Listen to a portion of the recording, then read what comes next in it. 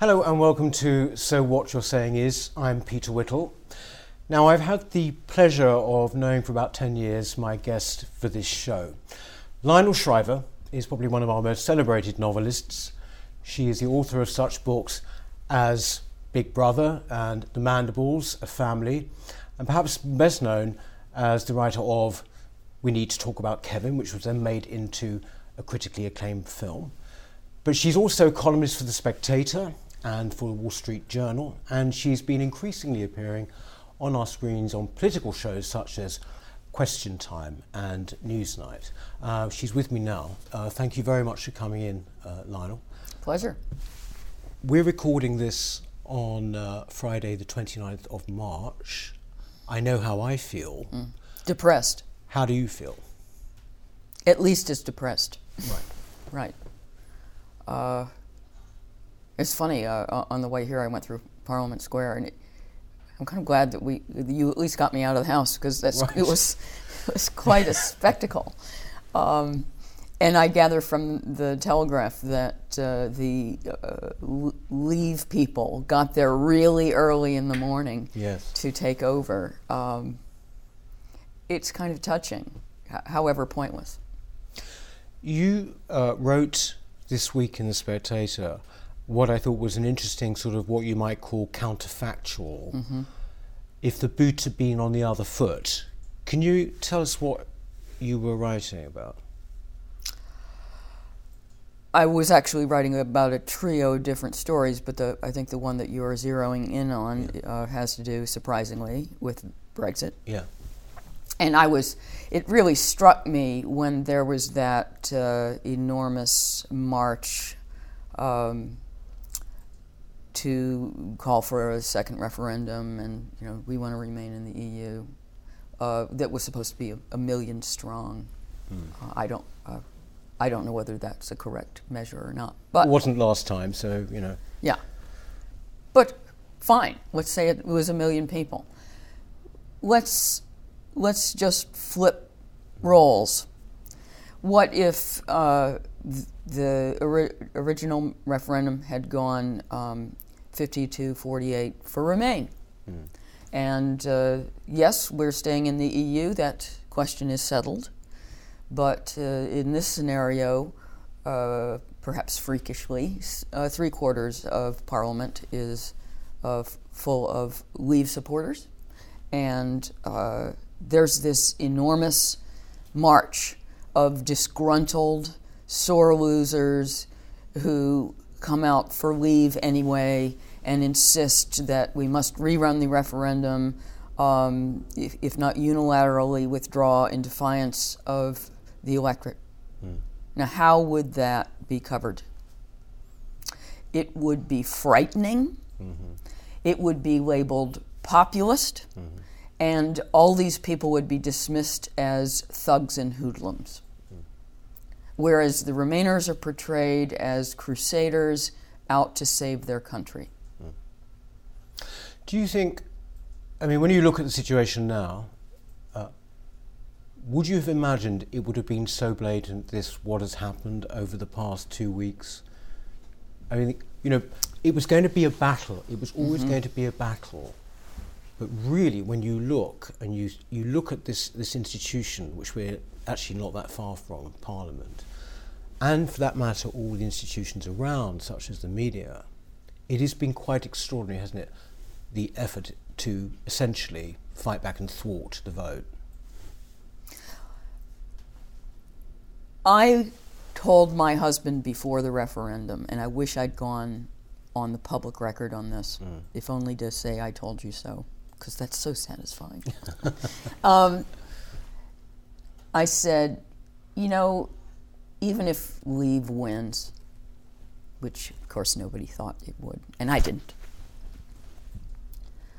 they won't leave. There'll be some kind of chicanery whereby we're not in the single market anymore, we're in the singular market.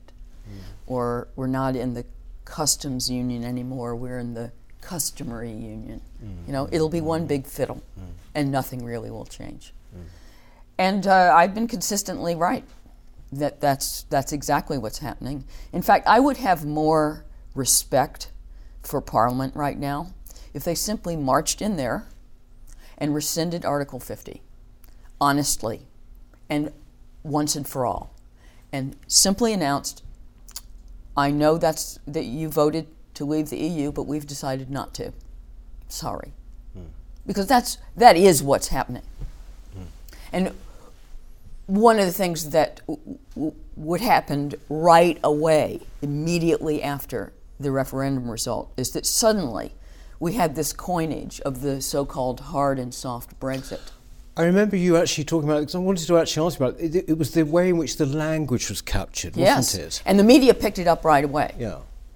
As if it had been part of the argument all along. Yes. So it's important to bear in mind that during the referendum campaigns, nobody was talking about a so-called soft Brexit, a medium course, a leaving the EU sort of but not really. The Remainers were all catastrophizing about, that means leaving the single market in the customs union. You'll be sorry. It's going to be an economic disaster. So this new coinage actually was a brilliant piece of branding. It sort of came we've never got beyond it. It sort of came out of nowhere, didn't it? Yes. Suddenly there was a soft and hard Brexit. Yes. But then that was followed by crashing out, for example. Right. Everyone which the media picked up too. Yes. But which is language that betrays where they're coming from. Yes, exactly. Yes. You mentioned there about populism. People would be accused of populism and all the rest of it. I know you talked quite recently about definitions. Again, we're talking about language here. This is is treated an entirely negative thing, isn't it? Being populist. Ostensibly. It's really an odd concept. I did a little piece for Newsnight on populism, and in order to write that little, it's like a 2-minute essay, I read and reread definitions of populism trying to digest what exactly it means. I think if you put a gun to most politicians' heads, they wouldn't be able to give you a cogent definition. Ultimately, the definition I came up with was, it's democracy when you don't win. Right, okay. Right? Yeah. It's a demonization of people who represent some ideology that you don't like. And occasionally you have left-wing populists, but increasingly, like in Spain and in Greece. But for the most part, it has been a label that has been used against right of center. Well, in French culture, it is a completely negative term when it's even applied to artistic things, for example. Populist, it's like vulgar, it's like bad. Yes. And the odd thing about the term is that it's very anti-democratic. Yeah. I mean, it conjures this vision of the mob. Who unconstrained has taken the reins of power and gone crazy. Well, then what is democracy? I mean, I don't get it. Yeah.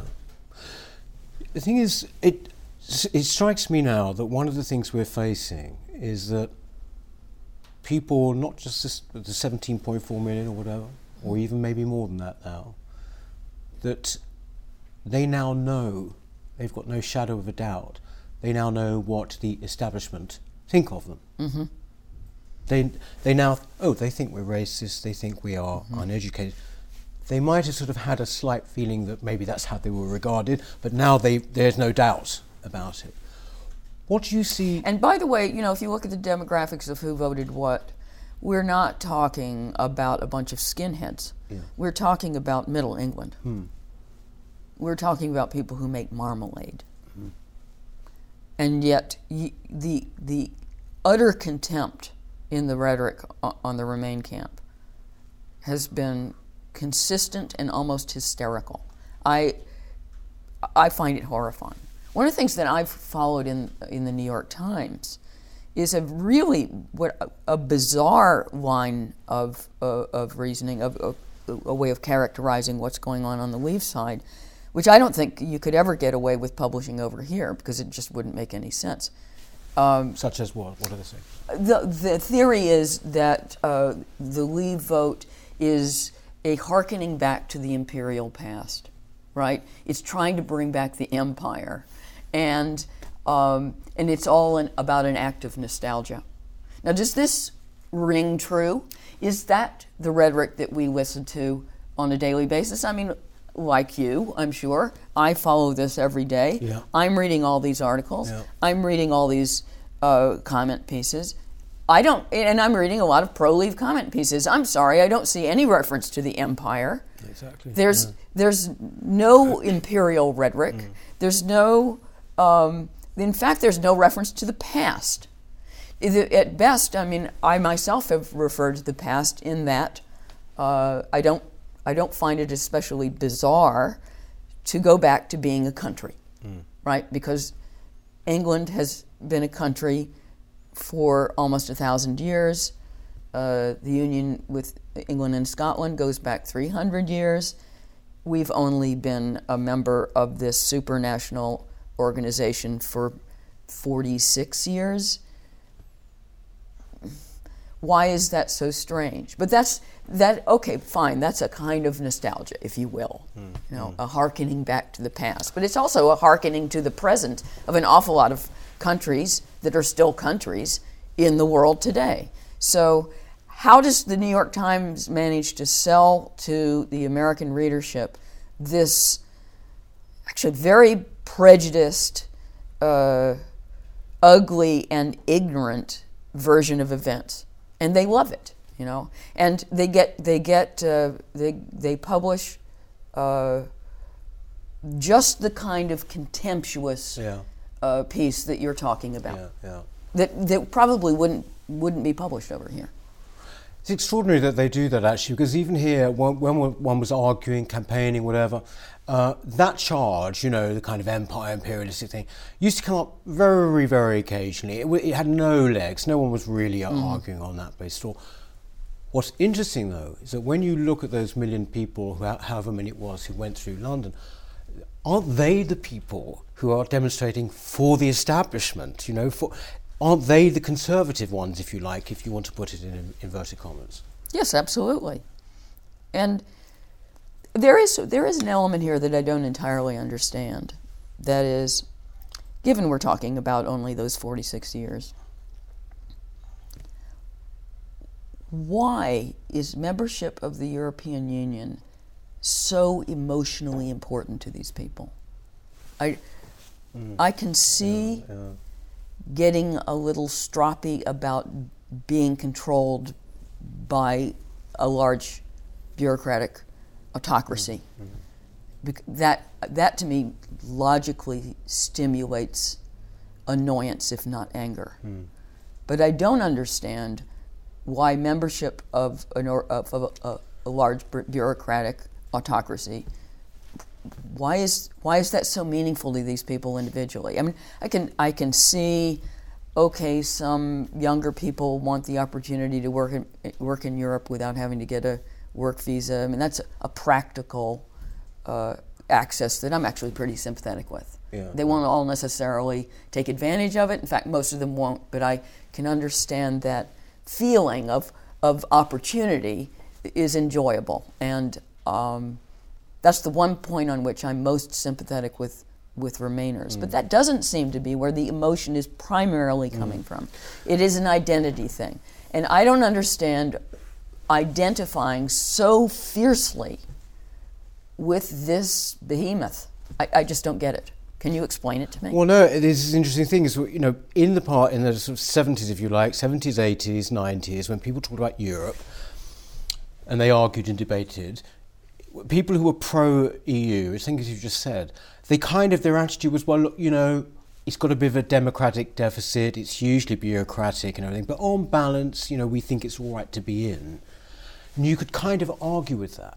But what this has shown, the campaign and what's happened since, is that, as you say, there is this absolute kind of uncritical allegiance. Yes. They walk around, with the things on their faces, the insignia and all the rest of it.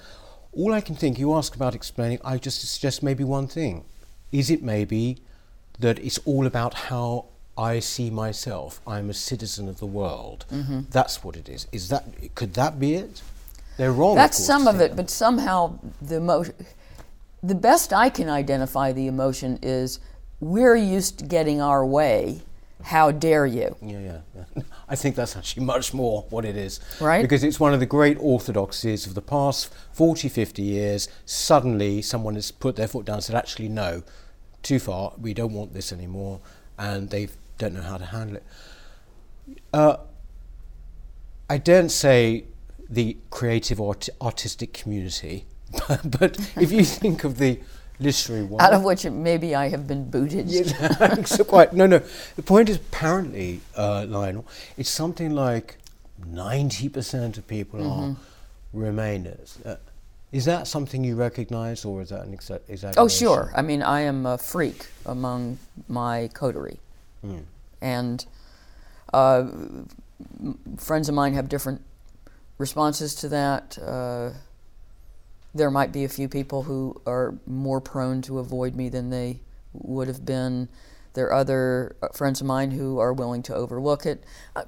The rare friend has engaged in constructive conversation of a sort that hardly anyone has, because we surround ourselves with people we agree with.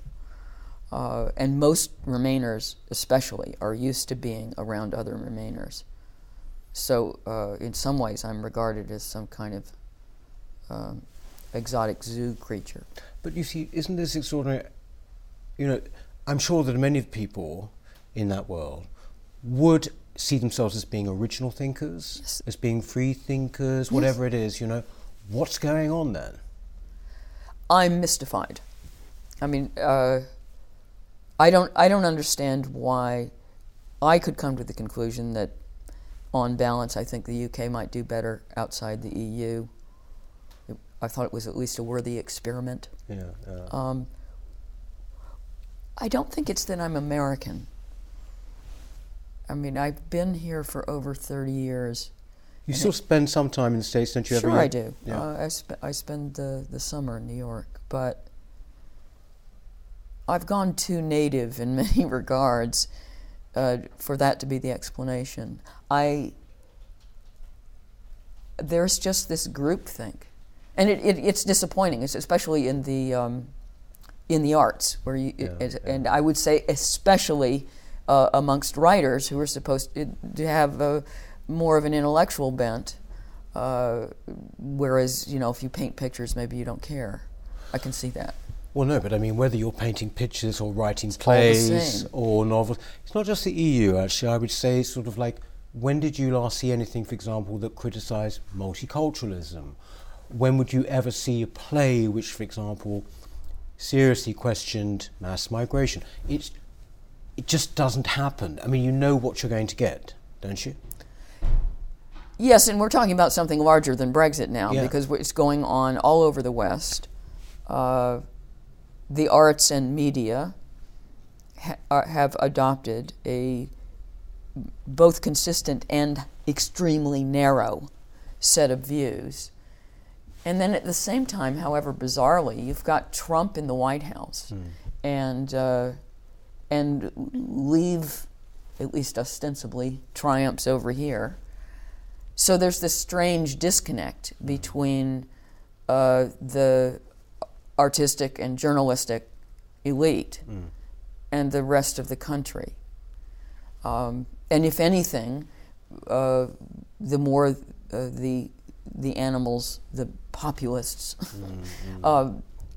succeed in getting real political power, the more extreme and uncompromising the artistic and journalistic community becomes. I mean, they drive each other apart.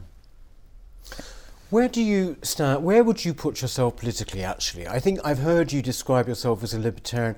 I have to say I don't quite even know what that means anymore, because it seems to have so many definitions. How would you define libertarian, if that's what you think? I've resorted to that label just because I don't know what else to call myself. It's a somewhat dangerous label to court, especially in the United States, because libertarians are considered complete kooks. the irony of that being that the core principle of libertarianism is just that you should be able to do whatever you want as long as you're not hurting other people. Yeah. And that is, as far as I can tell, the core principle of the American Constitution. Yes, yes. How does that... And we've lost, of course, the left has completely abandoned any such notion because it has become oriented toward control. Yeah. So it doesn't have to do with letting people do whatever they want. They must behave in this way, and the left is not content even to tell you what to do, but you also have to think in this way. Yeah. It's very dictatorial, and the views that you are allowed are very rigid. Right. And part of my problem with that is, look, I was a rebellious teenager, and I still am. Yeah. Right? I don't like being told what to do. I'm inclined to do whatever you tell me not to, just because that's my nature. I don't like being controlled. I don't understand why other people do. There's a lot I don't understand. Yeah. So when I'm dictated to, my impulse is to question, at the very least to question. And I do find it mysterious why young people are so consistently indoctrinated into this way of thinking. I know that I'm a kind of late child of the 60s, so that may be part of it. But I don't understand what happened to the kind of wild and crazy rebelliousness of the state of being young. Yes. And this whole thing of getting into lockstep with this rigid ideology is completely antithetical to me in relation to being young and alive. And it used to be that you questioned your elders and you wanted to overthrow the way things are done and do something differently. And I see it occasionally. I do meet occasional younger people who give me enormous hope. Spiked Online, I think, has some great people in it. And given the current environment, I have doubly much admiration for them, because I think it has become very difficult to have a dissenting voice in universities, or even now, because people who have been through the universities that are now in workplaces. There are a lot of workplaces where there's only one way to think. So if you depart from that, you can endanger your career. I think it's gone across something that you might have thought was in the public sector only is now in the private sector. There was a Spectator column about that recently. That's right, yes, about human resource departments. Yes. And what they see as being their reason, their motive, but also in bringing in these various courses that staff have to do, unconscious bias courses and what have you. Which they've documented make people more racist than they were when they went in, right. If only because they resent wasting their time. Yeah. If you, how much of these, if you call yourself think of yourself as being a libertarian for the reasons you've just said, this must inform what you write about, maybe, or what you choose to write about when you write your novels. I was looking through interviews with you, and one interviewer said that your writing is characterized by a sympathy for the overdog. I thought it was a good line, I have to say. But is that something that you actually recognize? I mean, a little bit. Yeah. I sympathize with anybody that other people don't sympathize with. Right. And that's my instinct. Yeah. So when I was writing We Need to Talk About Kevin, I looked at the characters in this scenario, the school shooting scenario, although that book doesn't actually have a school shooting in it, who doesn't get any sympathy. Mm-hmm. Obviously, Actually, I was about to say obviously the shooter, but that's not true. The shooter does generally get some sympathy. Yeah. That is, there's been this poring over the history of these kids and looking for signs of bullying and what's going wrong in their family. Have they been warped by video games, or there have been all kinds of explanations made for them as to how this happened. I thought the parents of the killers, those people get no sympathy. Yeah. It's their fault. Yeah. They should have been better parents. They should have known what was going on with their own kids. And they are, in some ways, de facto murderers. And of the two parents, which one really gets it in the neck? The mother. Yeah. Okay? So I wrote, we need to talk about Kevin from the perspective of the mother of the killer. Mm-hmm. And obviously, because I have embraced that viewpoint, I experience sympathy with that person. Yeah.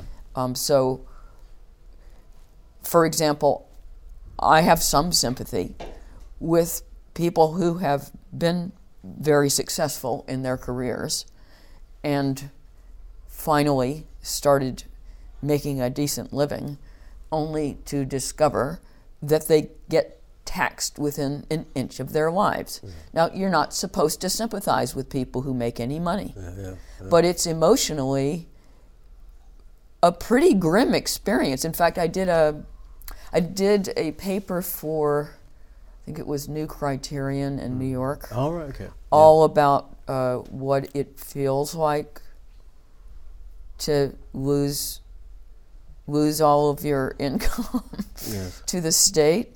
And one of the things that the state doesn't take seriously when it removes the proceeds of your labor is what it feels like. Yeah. That they're, especially once you ever approach or cross the 50% point. Yeah. You just wonder what is the point? Why am I working for other people? Mm. And you feel had. Yeah. Okay? You feel as if somebody has tricked you. Mm. You feel taken advantage of. It's almost like being mugged. Mm. And one of the main things that motivates people to figure out somehow to pay a somewhat lower level of tax is because they don't like what it feels like to be fleeced. Yeah. And the experience is not of, the great opportunity to make a contribution to the larger social welfare. I mean, let's be honest.